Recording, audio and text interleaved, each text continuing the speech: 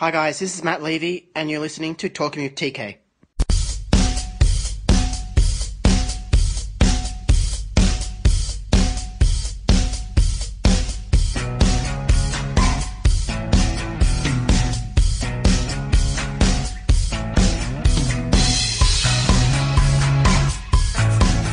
Guys, welcome back to Talking with TK. I'm your host Tristan Cannell. We're up to episode 96. And we're going to be moving away from, I know lately we've been having a lot of the rugby league and rugby union boys on, but I wanted to move into a different direction for this week's episode. And I'm going to be having my first Paralympic athlete, and he's one of the best. His name is Matthew Levy. Just to introduce Matt, he's been to 4 consecutive Paralympic Games. He's a swimmer, a very outstanding swimmer. Over that period of time, he's won 2 gold, 1 silver, and 4 bronzes. He's been to a total of 5 World Championships, and he's won over 20 international medals. He's held also 4 world records. He has an Order of Australia, and really, he's got a touching story as well. He was born premature at 25 weeks. He was born with cerebral palsy and has had over 40 major operations over his life. So not only is he a talented sportsman, in terms of perseverance and, adversity, he's just the sort of guy that, I love having on the show. So very grateful for Matt giving me his time on the show today. Before we get to Matt, if you haven't yet, please subscribe for free. You can do that via iTunes or Apple Podcasts. You'll also find it now on Google Podcasts, or also Google Play. We've also hit Spotify this week, so if you're a big fan of Spotify, it is on there. Or other apps I do recommend is Overcast, Stitcher, or Pocket Casts, or you can find it all conveniently online at www.talkingwithtk.com. I'd also love to hear from you, so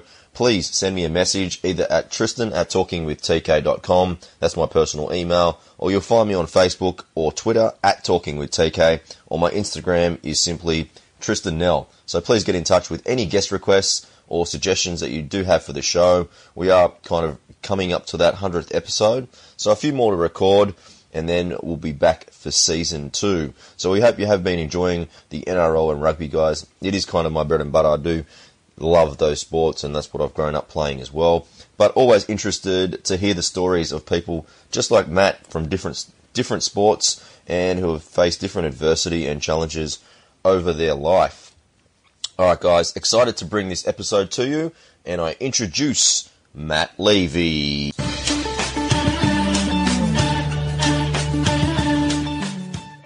Alright guys, my special guest is Matthew Levy. Matthew is one of Australia's elite swimmers. He has competed at 4 consecutive Paralympic Games, and over that time won 2 gold, 1 silver and 4 bronzes. He's been to 5 World Championships, winning over 20 international medals, and he's also held 4 world records. He has an Order of Australia, and he has an amazing journey which he's been kind enough to join me and tell me about. Welcome to the podcast. Cool, Matt Levy. Thanks for having me. It's great to be on the show, and great to tell my story. I was born 25 weeks premature back in 1987. I've had multiple operations. I've had three or 4 strokes. What else? I've represented Australia at 4 Paralympic Games. I currently work at one of the big 4 banks as a business analyst. Been on the Australian team for the past 16 or 17 years. It's basically my story in a nutshell. Mate, it's an amazing story, and the amount of achievement for all the different adversity that's been put through you for your entire life, pretty much.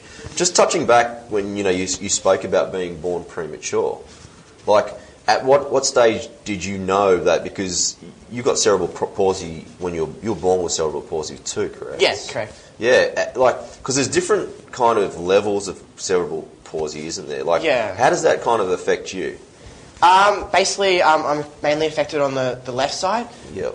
So my left side is weaker, a lot weaker than my right, and mainly it's like coordination and muscle strength is kind of how it affects me. Yeah. So it's mainly just trying to get the muscles to work to the most efficiently as possible, and kind of overcome that weakness somehow. But yeah, it's like mainly through therapy and intervention in the early stages is kind of how I've kind of got over that. And yeah, just kind of training the body to understand the weaknesses, basically. Yeah, Matt, memory-wise, like going back to your childhood, at what age do you kind of recollect that you did have something that was different to some of the other kids? I guess probably 10, 11 when I was kind of got serious into swimming.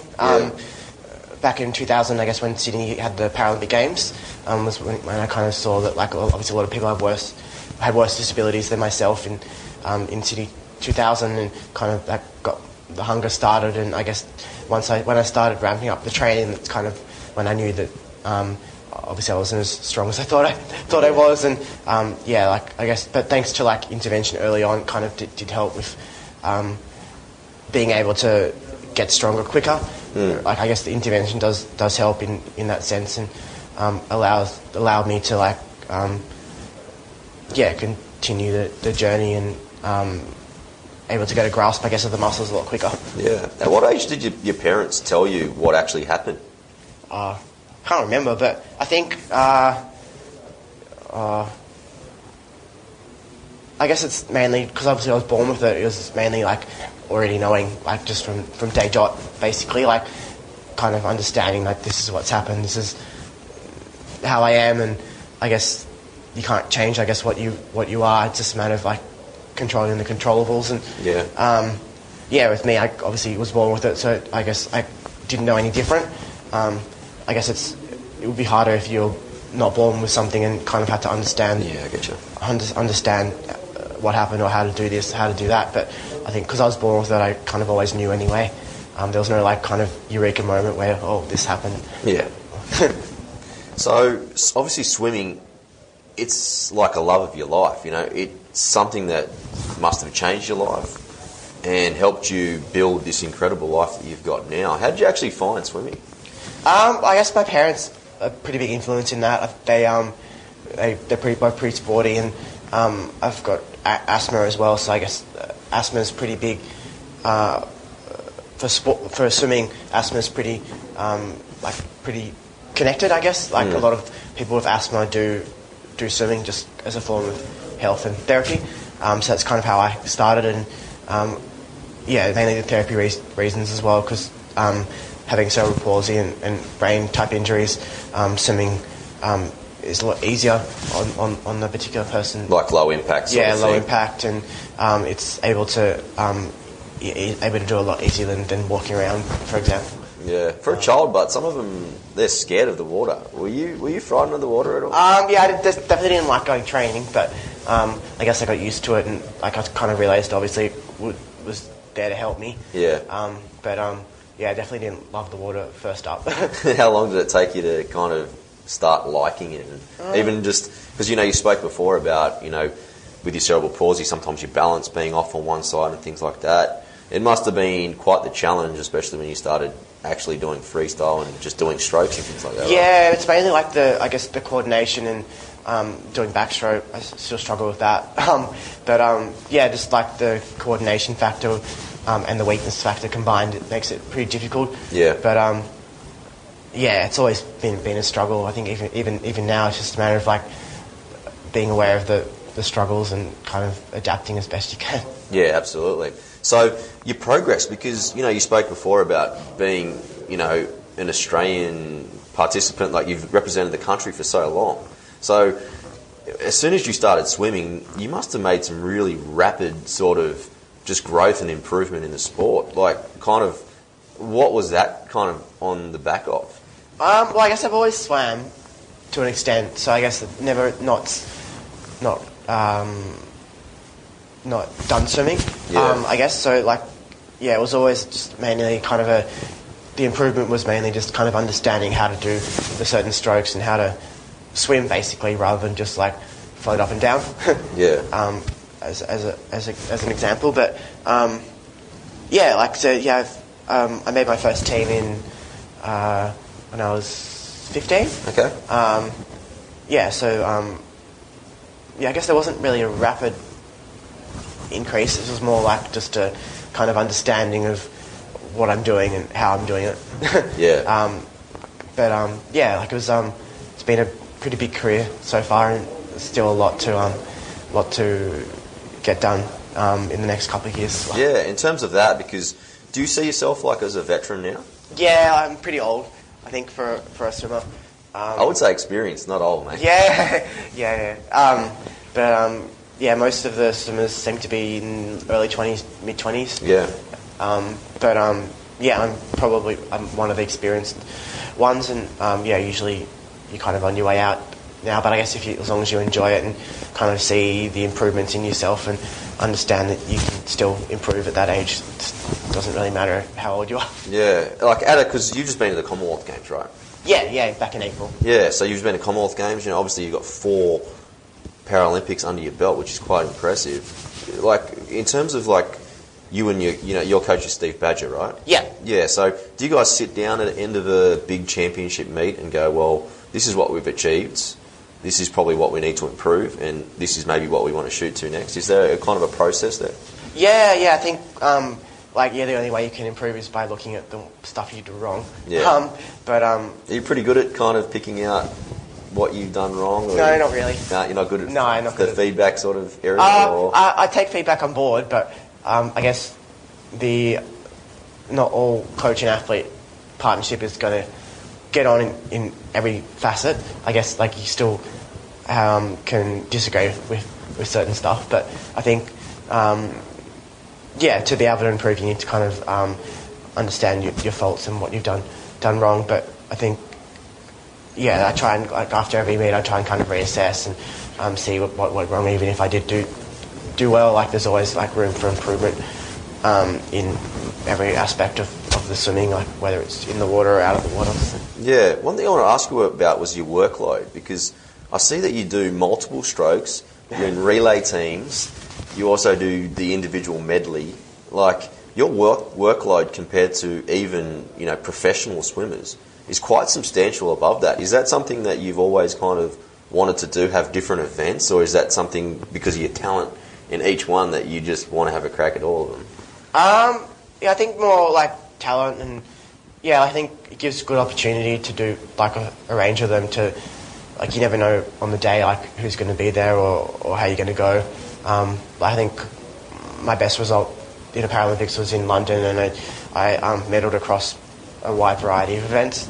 I think I've cut down a little bit in the last year or so, but I think it's a combination of liking the events I do and also that I'm good at them as well. Yeah, so what's next? You've got Nationals next, correct? Yeah, Nationals starts on Sunday. So that's over a week in Adelaide. And then from there, they pick a team to go to Cairns for Pan Pacs. Yep.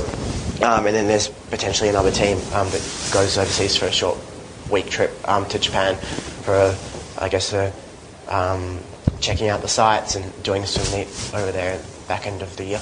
Yeah, nice. And how's prep been going into the Nationals? Yeah, it's been good. It's weird having it this late in the year, but so it's unusual. Yeah, usually it's March, April. Okay. Because of the Commonwealth Games, they've moved it back or moved it to July. So it's interesting. It's going to be a bit colder than usual, but it's all right. Like as long as I guess as athletes we adapt and we train all year round, 24/7. So it's not like it's nothing new. Yeah, nice. So being on the weekend, will you go a couple of days before to acclimatise to being down there, be used to hotels and things like that? Is that what usually happens? Yeah, usually like Nationals is all up to the athlete to organise and work out, but usually I try and go down 2 days before. Yep. So I'm going down Thursday, about 2.5 days before this time, and then I usually stay in Airbnbs when I'm going to Nationals just because it's cheaper. Yeah. Because you guys are pretty much paying for yourselves, right? Yeah. So we pay for self-funded until obviously once we make national team and go overseas to that particular meet, that's funded. But the lead up and the training and stuff is all funded by the athlete. It's good. That's why I work and I enjoy what I do. Like it's not the money that drives me, but Yeah. there's not much in it. But yeah, it's exciting and exciting to get back into racing. Yeah, what's Westpac been like? Because they must be a very understanding sort of employee to kind of give you time off and things like that. Is that kind of why you're with Westpac, because of that understanding between your sport and your work? Yeah, I think they're really flexible. I've been there about close to 9 years now. Oh wow, long service coming up. Yeah, close to long service. Yeah, so they're pretty flexible and I guess understand from my perspective what I'm doing, and yeah, so I've been with them for 2 Paralympic cycles now, basically. Yeah, so they're really understanding of what I do and help. Yeah, like allow me to have the time off, obviously, and yeah, and like I guess it helps having a supportive manager as well. Yeah, absolutely. Now, Matt, you know you're the same size as me, and I think I'm bigger. Maybe a little bit bigger. I think I'm a little bit wider, and you're a little bit taller. Yeah, maybe. And you know, predominantly, like guys our size aren't swimmers. Boxers. Now, yeah, absolutely. Or boxers, or maybe some short soccer players, or things like that. Like, Yeah. your record speaks for itself. Like, obviously, you've got some sort of advantage that you have over the guys that you compete in. Because I saw that relay photo, and the other boys on the team are massive. Yeah, and you're one of the best swimmers there. Yeah. So, in your own words, what's that kind of competitive advantage do you think that you've got? I guess technique is probably one thing. Like, I guess it's all well and good being really tall, but if you don't have like good technique, then it's not really going to help you swim too fast because you're going to go around in circles. Yeah. But yeah, I don't know. I guess yeah, there's one thing to be tall, but I guess short does help with technique and allows you to get off the blocks a bit quicker as well, potentially. Yeah. So as a start, is that something that's really crucial for you? Yeah, I think so. Like, because the taller guys tend to get a bit more, takes a bit more than time to get going with them. But yeah, I guess it's mainly technique and kind of how they kind of move in the water, really. Because like being in a classification sport, a lot of the taller guys, it's not as beneficial because their technique and the way their body moves might not be as efficient. Yeah. But being shorter, I guess, it's not a benefit, I guess, but it does have its benefit if you have good technique. Yeah. You know that technique that you just spoke about? Yeah. Is there a difference between, what do they call it? Is it able-bodied and what's the different, classifications between the two different events? Is that what they refer to? Is it able-bodied? Is that what they call it? Like Olympics and Paralympics? Yeah. Well, we have like 10 physical classification disabilities. So S1's the highest, most disabled, and S10's the least disabled. And I fall in 7, so minimal disability. And 10 would be like, I guess, missing a few toes. 9 missing a leg below the knee. Okay. 8 would missing an arm, and 9 would be varying disabilities of neurological or maybe missing an arm and half a leg or something. Okay. Now, in terms of technique, how much different would you swim compared to someone like just say Ian Thorpe, for example? Let's just use him. Would your technique and your strokes be very similar? Probably not. I think he'd be more like his propulsion and his power, I guess, in the water would be a lot more than someone that has a physical disability. Would be the probably main difference. Okay. And but you're still kind of doing the exact same thing. Yeah, you're doing the exact same thing, except you just be a bit more. One will be a bit more powerful than the other.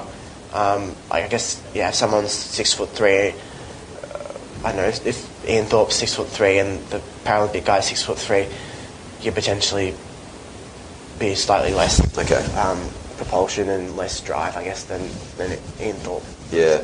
Matt, you just mentioned some of the people that you meet, people that have lost limbs, have had different scenarios happen. Is that the best thing about being in the Paralympics? All these stories and these amazing people that you get to meet? Yeah, I think so. There's pretty amazing people out there, and you never know who you come across, like in the village and even in the Australian team. And it's pretty humbling experience, like to know their stories. Like even if you don't think they've got anything or anything wrong with them. Like, they always have a backstory of some sort. Yeah. But yeah, it's pretty amazing where they came from and where they are now, and and what they can achieve as well. Definitely. Do you see yourself as a bit of a leader now that you have had this much experience? Yeah, I'm on the leadership team. Yep.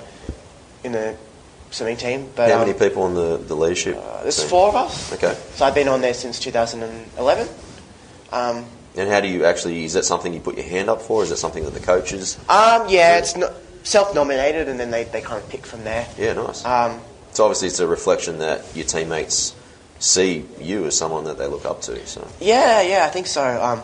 But yeah, it's just, I guess, about mentoring the other athletes and kind of imparting the wisdom that I've learned over the last couple of years onto them. Like, I guess they can take it or leave it, really. But I guess history speaks for itself in terms of like what I've achieved, and it's just good to be able to mentor the young guys and kind of get them to understand what I've been through, because it's very different way of life and the different sport now from when I started. Like, it's a bit more, I wouldn't say professional, because we've still got a long way to go, but it's definitely changed a lot in the 15 or so years that I've been on the team. Yeah, I was going to ask you about this sport evolving across the whole board. Yeah. You know how, like, usually they have the Olympics and then they have the Paralympics? Yeah. Do you think there'll ever be a stage where they can combine them and have them running at the same time, or is that impossible?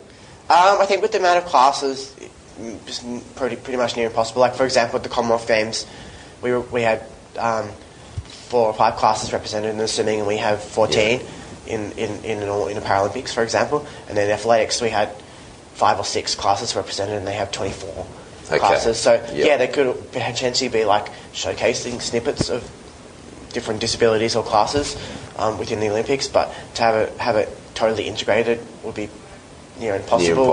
Because you'll be eliminating certain classes and disabilities and stuff from the event to make it happen. But maybe reversing it and having the Paralympics first before the Olympics. Yeah, it's probably a good idea, because sometimes you guys get the rough end, because literally people have to watch 2 weeks of sport, so they're out of sported out. Yeah. You know what I mean? And then you guys have some amazing athletes that just don't get the recognition because people have switched off, not because they're bored or don't want to watch it. It's just because they've been watching so much sport for 2 weeks. They need a break.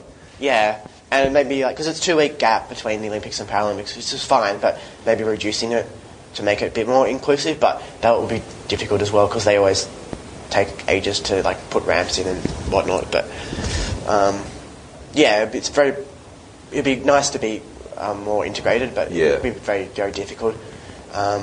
And I guess being 2 separate organisations, I think IOC is a business and IPC is a non-profit organisation, so to kind of exactly right. To combine those two will make it difficult as well.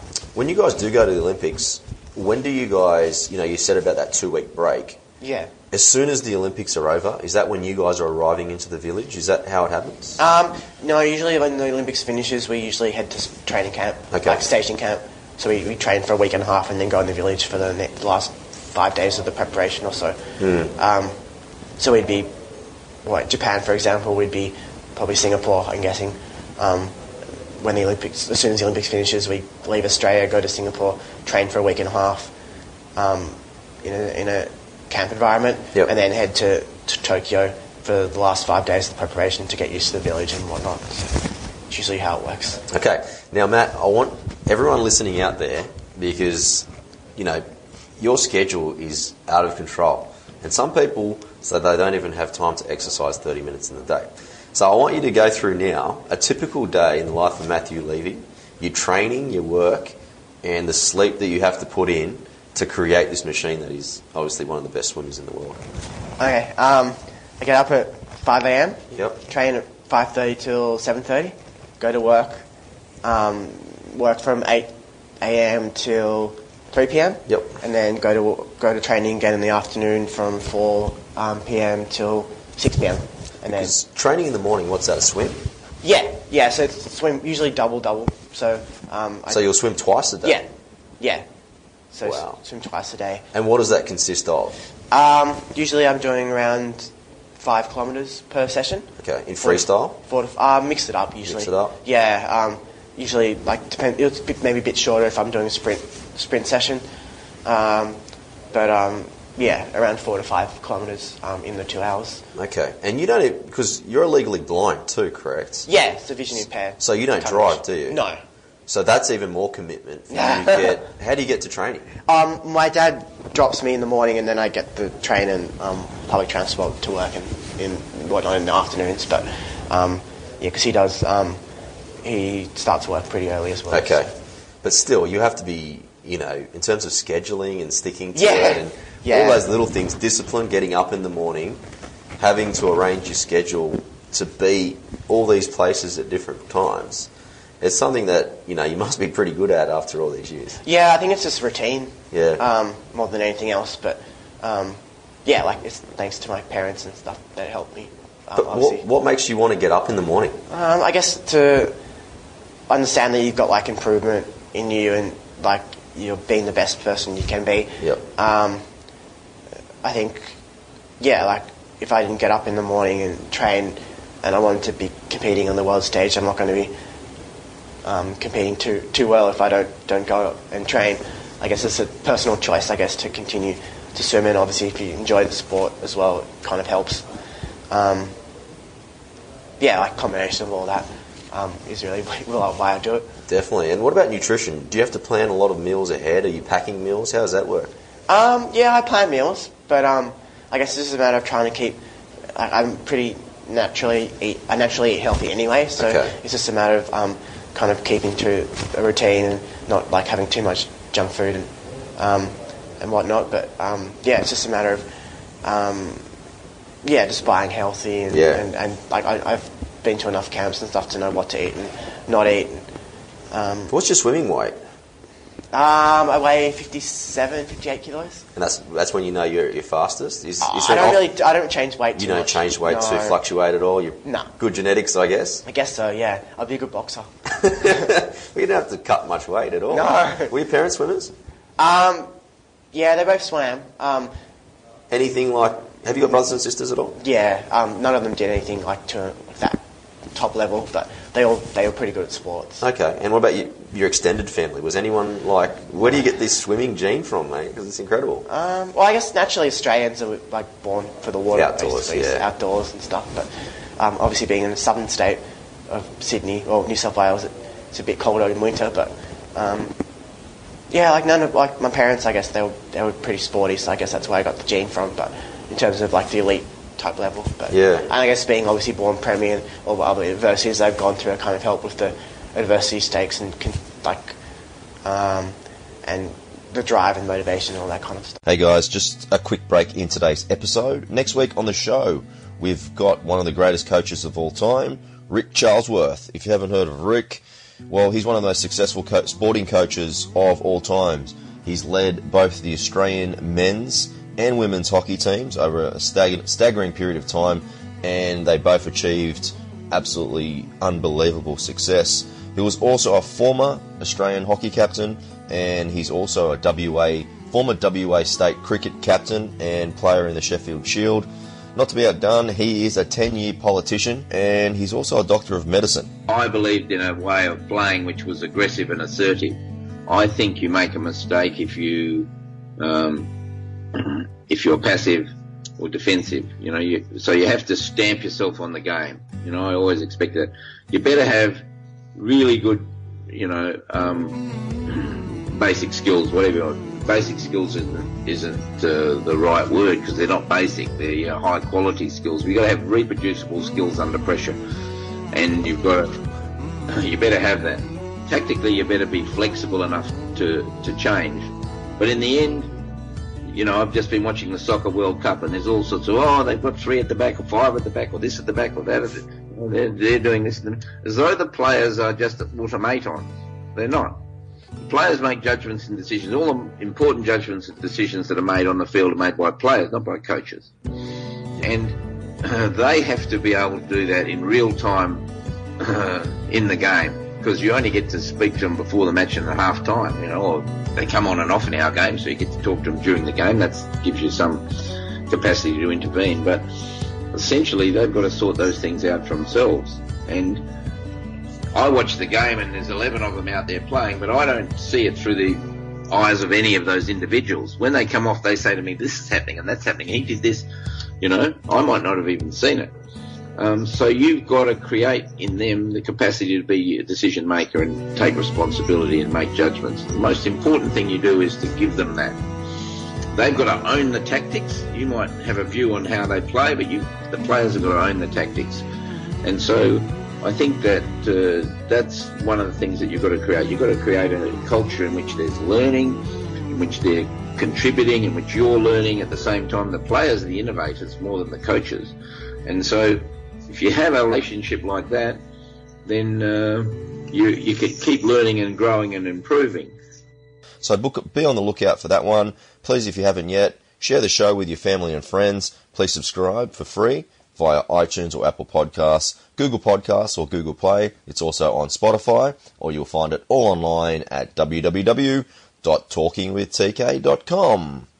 All right, guys, let's get back to the show. You just mentioned, obviously being born premature. Yeah. Do you kind of get involved in, I'm sure there's various charities and things like that that are focused towards that. Is that something that kind of interests you at all? Yeah, I'm an ambassador for Life's Little Treasures, which is a national premature foundation. So they kind of raise awareness for of premature births and kind of how parents can understand it and interact with their kids and that kind of stuff. And I guess back 31 years ago, my parents wouldn't have had any information. They would have just been potluck that you would have had someone that knew what they were doing or understood. Because I guess a lot of people that early on didn't survive. But they have there's a few charities out there, I think, that kind of help raise awareness of premature birth and what to do. But yeah, I think medical advances have kind of helped a lot in the last 30 years to kind of alleviate any issues that people would have. Yeah, you being born at 25 weeks. Yeah, it's pretty early. What's the actual percent, on a normal scale, what's the chances of a normal baby actually surviving? Back then or even now? Now it'd be pretty high because they know what they're doing and they put them in. They have the right techniques and stuff. But back then it would have been Because what's that? 6 months? I think so. Yeah. I'm not sure full term. I guess full term's whatever you want it to be. Wow. So that's 12 weeks premature, pretty much. Yeah. I guess back then it would be less than 1%, or not much. It would be hardly any chance. Is there many pictures of you from back then when you were first born? Yeah, I got a few. They're pretty ugly pictures. Yeah. How long till you actually really started developing? Because you would have been. How long were you in the hospital for? Probably the first 5 years in and out. Wow. Oxygen and whatnot. So, yeah. And then having to go to hospital so much, did you have to start school later? No, I finished. I did year 12 over 2 years, but that was mainly because of my swimming and kind of pathways. Yeah. No, I don't think. I just was a bit slower in terms of developing than probably most of the other kids, but I still kind of went through the schooling the same amount of at the same grade as everyone else. Which how'd you find school and things like that? Yeah, it was pretty tough. I think not school's not for everyone. Yeah, for sure. And I was the last couple of years. I think I made Athens the last couple of years, and I was away a little bit for that. And was it hard to focus, knowing that you had all this talent on the outside and you're already representing Australia and things like that? Was it hard to kind of balance that and focus? I think it was. It was probably more hard to focus on the schooling and do the sport at the same time. But yeah, I think they're pretty. Swimming's pretty good like that. How they can kind of do both at the same time, and they make sure that you can have time to study and whatnot. So, same thing with uni. There's always time to be able to study and be able to do uni work and whatnot on the side. So. Yeah. So Athens was the first real major event, because that's the Paralympics. Was that 2004? Yeah. But you had been you went to 2003 was the World Champs, right? I'm not sure what meet it was. Oh, you know what? I've written it down. Let me have a look. Yeah, 2003, you swam at the 200 metre freestyle short course, and that would have been your first event before Athens. Like, Yeah. what is the major differences for yourself between a World Championship and then your Paralympic Games? I think a lot of countries place a lot of emphasis obviously on the Paralympics more so than the Worlds, and people are at more peak training. What country does any one country put a little bit more money into the Paralympics to kind of try and get the edge over some of the other ones? Is it something like that? China seems to be the one that puts in most of the money. Okay. You don't really hear of any of them until probably the year of the Paralympics. So they kind of just sweep under the carpet. Yeah. And just kind of blind swipe you a little bit. Pretty much, yeah. So you don't know what they're doing till like the year of. Is that the hardest thing? Because, in kind of professional sports, because it's on TV all the time, you can kind of see what your competitors are doing. Is it harder in your sport because you're not always aware of what everyone else is doing? Yeah, it is, but I think, like, obviously we have personal bests that we aim for and stuff, so it makes it kind of easy enough to focus on the end goal because, like, you're trying to beat your personal best. But I think, it's a bit frustrating when you don't know what, like, your competition's doing, but at the end of the day when you're racing you can't really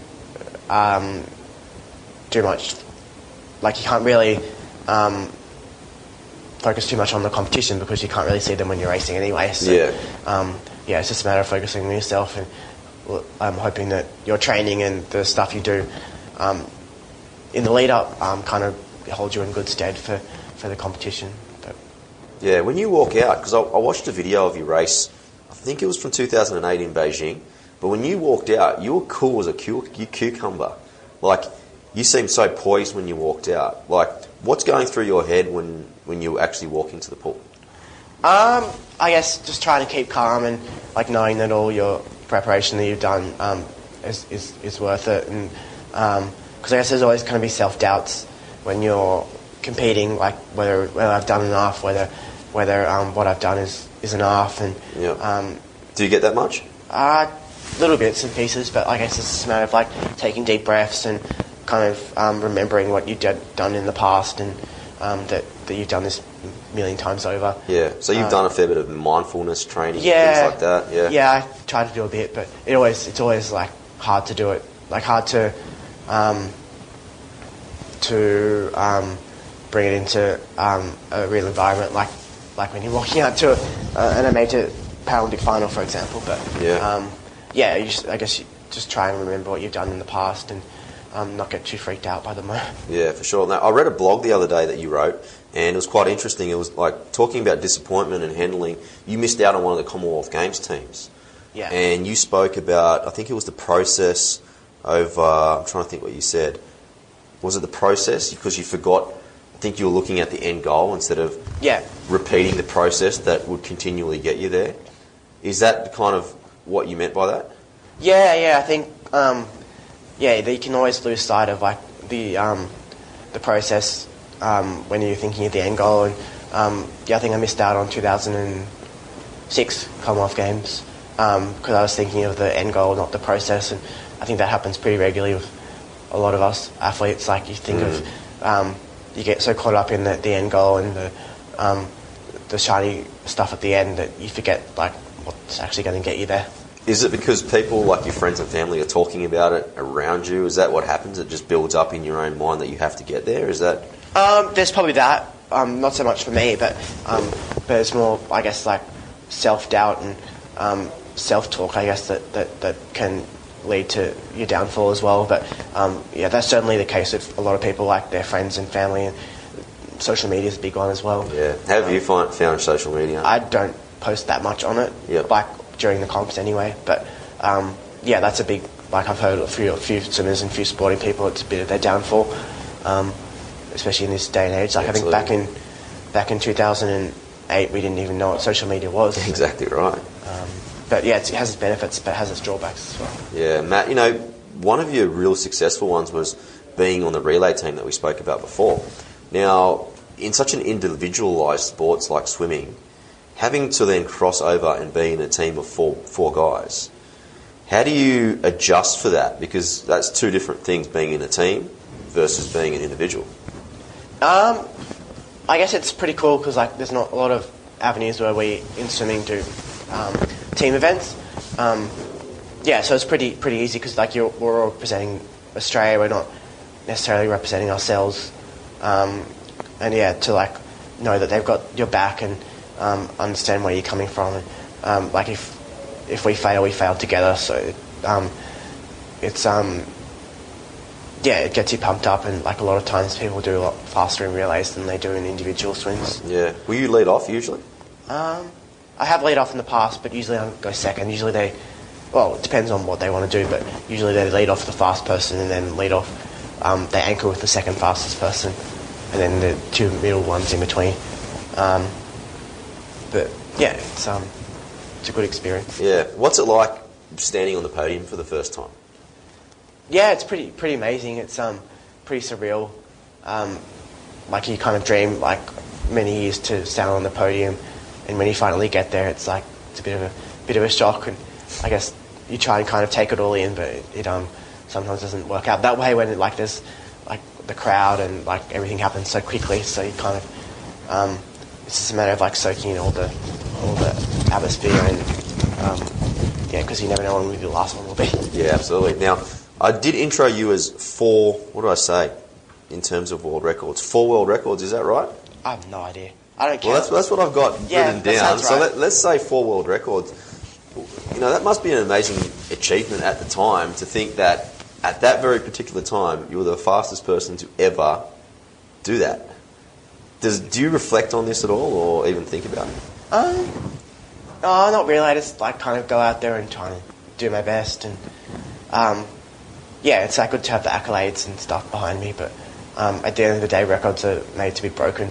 At the end of the day, yeah. So, but yeah, to have it like at that one point in time is pretty cool, pretty special. But yeah, it's pretty amazing experience. Yeah. Now, Matt, I'm going to load this question just a touch. Right. Now, you know, after all these championships, all these Olympic medals, world records, for you, Matt Levy, what's your proudest moment so far? I guess knowing that I can improve on what I'm doing. Like I think going to 4 Paralympic Games is pretty cool, and knowing that like each Paralympic Games I've improved on my time and improved myself as a person, and I think that's pretty special. And also being awarded the Order of Australia medal was pretty cool in 2014. Yeah, nice. But yeah, that was pretty cool to be awarded that. But yeah, that'd be probably my main 2. Order of Australia medal, because I did want to touch on it. Now, 2014, which is only 4 years away. So, when you get presented, do you get told, because this is Australia Day that it gets released, right? Yeah. Do you get told in advance that you're going to be on this list, or how does the process work? Yeah, like 6 months in advance you get told not to tell anyone. But So who do you tell? Just your mum and dad? Yeah. They must have been stoked, but like. Yeah, like because I won a Paralympic gold medal in 2012, you kind of knew you were going to be on the list at some point in time. Okay. Because it goes hand in hand. So what does it look like? Does it look like a medal from the games? No, it's more like a. It's like a cross. Okay. Of sorts, like a fancy cross. And can you wear it? Like. Yeah, special occasions like when you meet the Queen and stuff. Have you met the Queen? No, but I'm like, I don't know what occasions you'd wear it for. Yeah, that'd be pretty cool to meet the Queen. Yeah, they have the different like pendulums for different periods, like different occasions, and like the actual OAM you wear it for like, I don't know, OAM function, I guess. Yep. Or any other special occasions, I guess. Okay, cool. Okay, I want to touch back on leadership because, you know, you've obviously been exposed to some great leaders over time. In terms of your own career and even your own life, who are some of the people that you admire and maybe why you admire them? Yeah, sure. I guess my parents, just because they brought me up and like instilled values and beliefs and all that stuff in me. And in terms of people I've looked up to, I guess like anyone that's kind of any sports person or business person that's kind of gone out there and achieved something. Yep. Because it's pretty amazing to achieve anything in this world, and to go out there and achieve something that someone said that it's not possible is pretty cool, which is like plenty of examples, I guess, of that in today's society. They're like my main kind of two examples, really. Yeah. Now, success, Matt. The mature Matt now, after all these years of swimming, compared to when you first jumped into Australian swimming, has that definition of success changed a lot over time? Yeah, a little bit. Like, I think now it's more like kind of trying to improve myself and to understand where I can improve, whereas back in the early days it was more trying to get the medals and the results, yeah. and less about the process. But now it's a bit more measured and and like I guess trying to like a lot of my swimming, a lot of the stuff I've gotten has been able to get through swimming. Yep. So yeah, I can thank swimming a lot for like a lot of the stuff that I've got, like my job at Westpac and all that kind of stuff. So it's definitely been a wild ride. Definitely. Now, Matt, in terms of, you must swim in some amazing venues around the world. Where has been your favourite, both in Australia and then back around the world? The Gold Coast Aquatic Centre was pretty cool for the Commonwealth Games. Was it a fast pool? No, not really, because it was outdoors. Okay. But can you tell straight away whether a pool's going to be fast or not? I think so. Like, it's more like, obviously Commonwealth Games you were open to the elements a little bit, so it's not like as controlled. Whereas like the fast pools, I guess, are the technology is slightly different in the way that they make the pool. I guess the drainage system I think helps as well. The older pools have probably lesser, or the draining system is not the best. Mm-hmm. Whereas the newer pools that are being built now that makes it a bit more slick and able to process the water faster and whatnot. I think. I don't know. Do you get many ear infections or anything? No, touch wood. Why is that? Do you have to wear like any special things in your ear or anything like that? No, just... It's just your technique's so good you don't have to? No, yeah, I don't know, I'm not sure. I guess just making sure my ear's doesn't get too wet. And, I wear a cap, so it kind of helps with that one as well. Do you use the full body suit? No, we can't use that anymore. When did they take that out? 2009. So is it only the pants? Yeah. So it's just pants, but you can go past your knees? No, to your knees. Shorts. Yeah. And do you use those, or you just use your normal kind of Speedos? Use the shorts. Yeah, cool. Do you find it faster? Not really. I think because of my height, probably doesn't make too much difference. Yeah. When it was the craze with the full body. Oh, that helps because you've got the full body kind of helps because you've got basically a core that's made into the suit. Yep. So it kind of replaces your own muscles basically. Okay. And it helps with flushing the lactate out of your muscles and stuff because you don't need to do much. Will you shave going into an event? Yeah.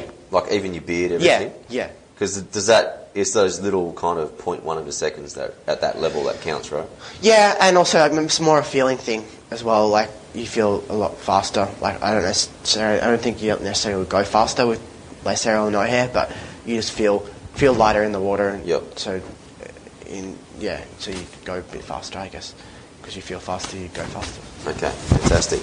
All right, final question, Matt. Yeah. It's just my little dinner party question. Now, you've got 5 invites to a dinner party. Now, only rules, Matt. No family or friends, but you can invite anyone that you want that's dead or alive. Okay. Famous? Anyone that you want, mate. It doesn't have to be famous. Just someone that you don't know, so dead or alive, no family or friends. Okay. Hawking, Einstein, Newton. But you'd have to go because you have to be interviewing them. That's 4. Thanks, buddy.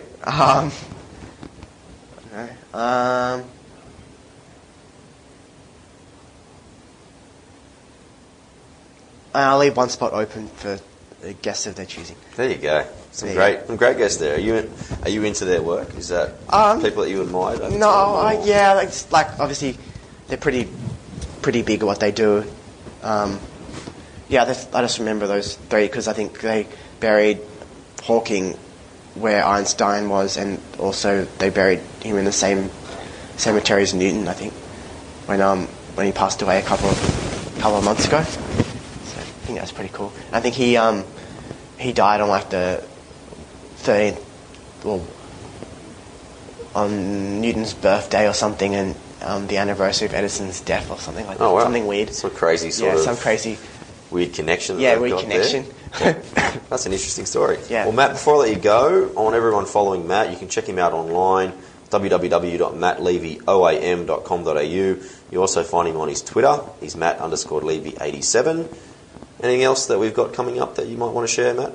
Oh, all good. All good? Yeah. So just, is there any way for people to watch the Nationals? Is there a stream online or anything like that? Or yeah, there's if you go to www.swimming.org.au, there should be a live stream and then live results, I think, on their website as well. Awesome, Matt. Well, we look forward to seeing you succeed at the Nationals, and hopefully the meet after that, you just keep killing it, mate, because you're doing some great jobs. So congratulations. Thank you. Awesome. Thanks for your time. Thanks, guys, for listening to my interview with Matthew Levy. If you enjoyed the episode, please share it with your family and friends. Tag me on any posts on Twitter. I'm at Talking with TK. Same handle on Facebook, or you'll find me on Instagram at Tristan Nell. Please get in touch. You can send me an email, tristan@talkingwithtk.com. Love to hear any guest requests or suggestions for the show, or just if you want to have a yarn in general. Like I said, please share it with your family and friends. And if you haven't yet, please, if you can, review us on all your different podcast apps, particularly on the iTunes/Apple podcast. It really helps me grow in the rankings and reach more people. So I'll be very appreciative. If you haven't yet, please rate the show. All right, guys, next week on the show, champion coach Rick Charlesworth. So be on the lookout for that one next Monday. We're slowly coming up to the 100th episode, so be on the lookout for the finish of season 1 over the next month or so, and then we'll be back for season 2, bigger, better, and stronger. So, guys, appreciate you tuning in. I'm Tristan Cannell, and this was Talking with TK.